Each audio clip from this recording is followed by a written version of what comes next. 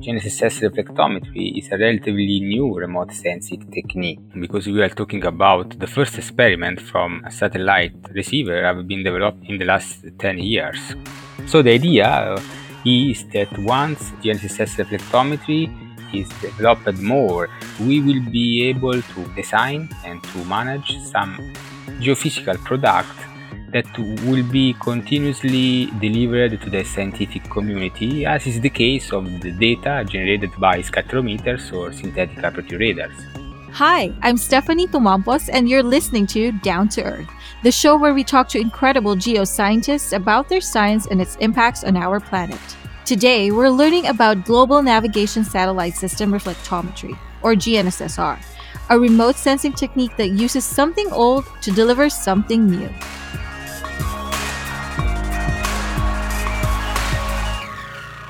This episode of Down to Earth comes from the Modeling and Remote Sensing Technical Committee of the Institute of Electrical and Electronics Engineers, Geoscience and Remote Sensing Society. The Modeling and Remote Sensing Technical Committee provides a technical and professional forum for advancing the science of predicting remotely sensed observations from first principles theory. To learn more about this technical committee and how you can get involved, visit their website at grss-ieee.org/technical-committees. I am very passionate about electromagnetic modeling. I have got a PhD in electromagnetics in 2015, and then I started my research activity on applied electromagnetics and remote sensing. This is Dr. Davide Comite. He's a postdoctoral researcher at Sapienza University of Rome, where, as you heard, he studies applied electromagnetics in remote sensing. Davide has a particular interest in how we can use existing satellite systems for new applications in remote sensing research, which is why Global Navigation Satellite System Reflectometry, otherwise known as GNSSR, has recently caught his attention. I believe there is a great potential to improve different remote sensing techniques, and especially the GNSS reflectometry, by performing and studying and designing more advanced electromagnetic modeling approaches. So this makes this research activity, in my opinion, very interesting and very exciting. As Davide mentioned, there are lots of opportunities for GNSSR. With more and more GNSS transmitting satellites being launched into space, the use of simple receiver instruments to collect these signals of opportunity provides a cost-effective way of gathering global coverage data with high temporal acquisition in all weather conditions. What is the Global Navigation Satellite System Reflectometry, and how does it work? Global Navigation Satellite System Reflectometry is a relatively new remote sensing technique which is based on the exploitation of the signal transmitted by satellite systems that have been originally designed for navigation purposes. So the basic idea is to exploit this so-called signal of opportunity to collect the reflection generated by the Earth's surfaces. In that way, we are able to inquire and to study about the geophysical features of the illuminated region. These surfaces can be the ocean, or an agricultural soil, or a bare soil, or a forest, or even an iced region that is very common at high latitude of our planet. So the idea is to study the reflections from the illuminated surfaces to get information about quantities such as the wind over the ocean, or the soil moisture over a bare soil, or even about the amount of biomass that is present over the illuminated region. So we are dealing with a very interesting remote sensing technique that can complement other more conventional and well-established approaches. So, what makes GNSSR unique with respect to other remote sensing technologies when it comes to, say, you said about ocean surface studies or soil moisture detection? The remote sensing of Earth, which is very commonly referred as Earth observation, is possible through a number of remote sensing techniques. With GNSSR reflectometry, we are referring to the part of the Earth observation that make use of microwaves. Microwaves are electromagnetic waves located in the lower region of the electromagnetic spectrum. And thanks to this possibility, and in particular working at L-band, we can expect to penetrate a little bit the medium under analysis. As an example, if you are flying over a forest, you can imagine to penetrate the vegetation and to reach the soil that is below the forest. If you are illuminating a bare soil, you can expect to penetrate a little bit in the order of some centimeters the soil that is under analysis. And this will give you some information, as an example, about the soil moisture state of the first centimeters of the illuminated soil. The difference of this technique with respect to other more conventional remote sensing technique is essentially related to the fact that we do not need to transmit a signal, but we can collect the reflection that are generated by other transmitted for a different purposes, which is in that case the navigation purposes. So the unique opportunity and the unique value of the GNSSR technique is related to the fact that we need to design and we need to place on board to the satellite just a receiver. We do not need a transmitter. Okay, so you mentioned that GNSSR is a fairly new technique. What are some of the challenges that have been encountered in GNSS reflectometry so far?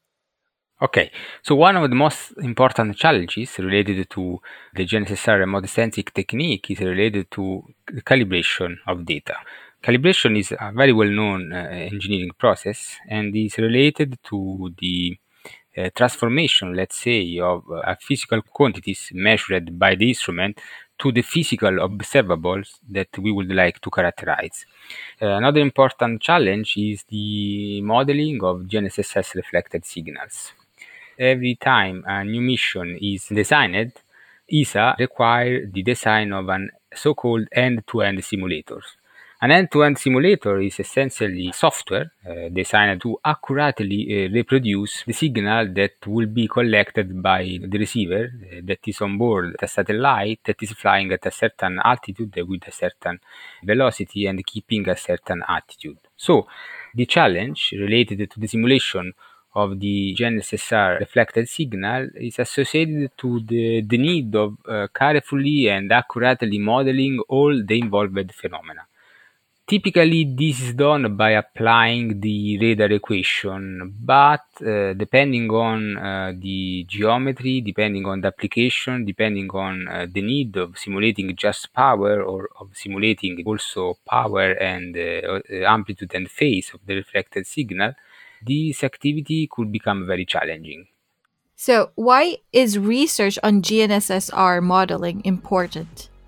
Research in GNSSR modeling is very important because we need to find practical, let's say, and alternative ways to understand data and to model data. By performing modeling, and in my case, electromagnetic modeling, you are able to simulate the signal reflected by the Earth's surfaces by including a significant number of realistic elements. As an example, you can simulate the GNSS reflection by including the role of the antenna pattern of the receiving antenna.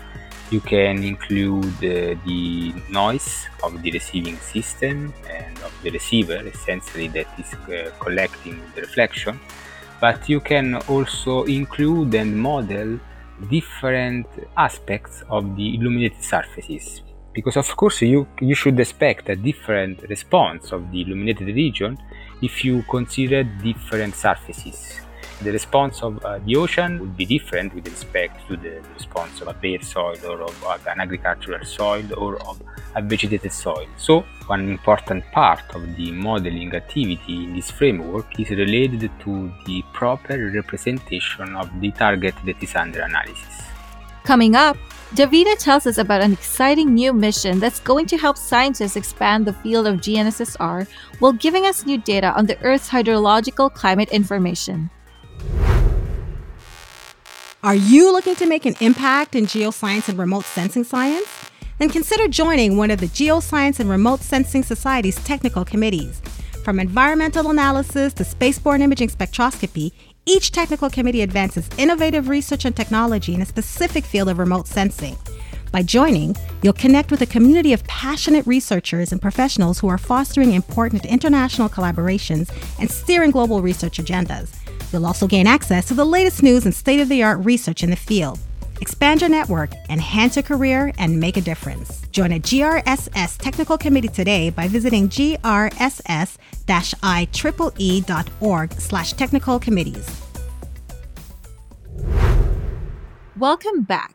Today, we've been speaking with Dr. Davide Comite, postdoctoral researcher at Sapienza University of Rome, about Global Navigation Satellite System Reflectometry, or GNSSR. As a reminder, GNSSR uses signals from navigation satellite constellations to measure reflections off of Earth's surfaces. These reflected signals are faint, but can provide important and relevant information about biomass, soil moisture, and permafrost freeze or thaw. What makes GNSSR unique is the fact that it uses signals of opportunity from existing constellations like GPS and Galileo, and it does so with small, low-power receivers. This means that GNSSR signals have excellent coverage while also being less expensive than a SAR mission. As previously mentioned, GNSSR is a relatively new technique in remote sensing. It was first proposed in 1988 for multistatic scatterometric applications when GPS, the U.S. Global Navigation Satellite System, was the only available system for GNSSR applications. As part of expanding knowledge about GNSSR and its benefits, ESA, the European Space Agency, has invested in Scout satellite missions. Their goal is to test the capability of small satellites to deliver value-added science through making technology smaller or applying new remote sensing techniques. Recently, ESA approved a new mission called HydroGNSS, which is meant to test GNSSR for measuring key hydrological climate variables. So, of course, we were so excited to find out that Davide is one of the founding scientists involved with this mission. We've heard that a new Earth observation mission is being developed called HydroGNSS. Yes, indeed. I had the honor to be involved in the design and development of the HydroGNSS Scout mission since the very beginning. I'm working on HydroGNSS since 2 years, and we worked to develop the mission. And we are now pushing this mission through all the needed phases before the final launch of the satellite. That's exciting. Can you tell us more about this mission? What is HydroGNSS and what does it aim to measure? HydroGNSS is based on the design of a small satellite carrying on board a receiving system that is properly designed to collect GNSS reflections from the Earth. The proposal of the Scout mission was originally prepared to provide observation and information about both the ocean and about land surfaces.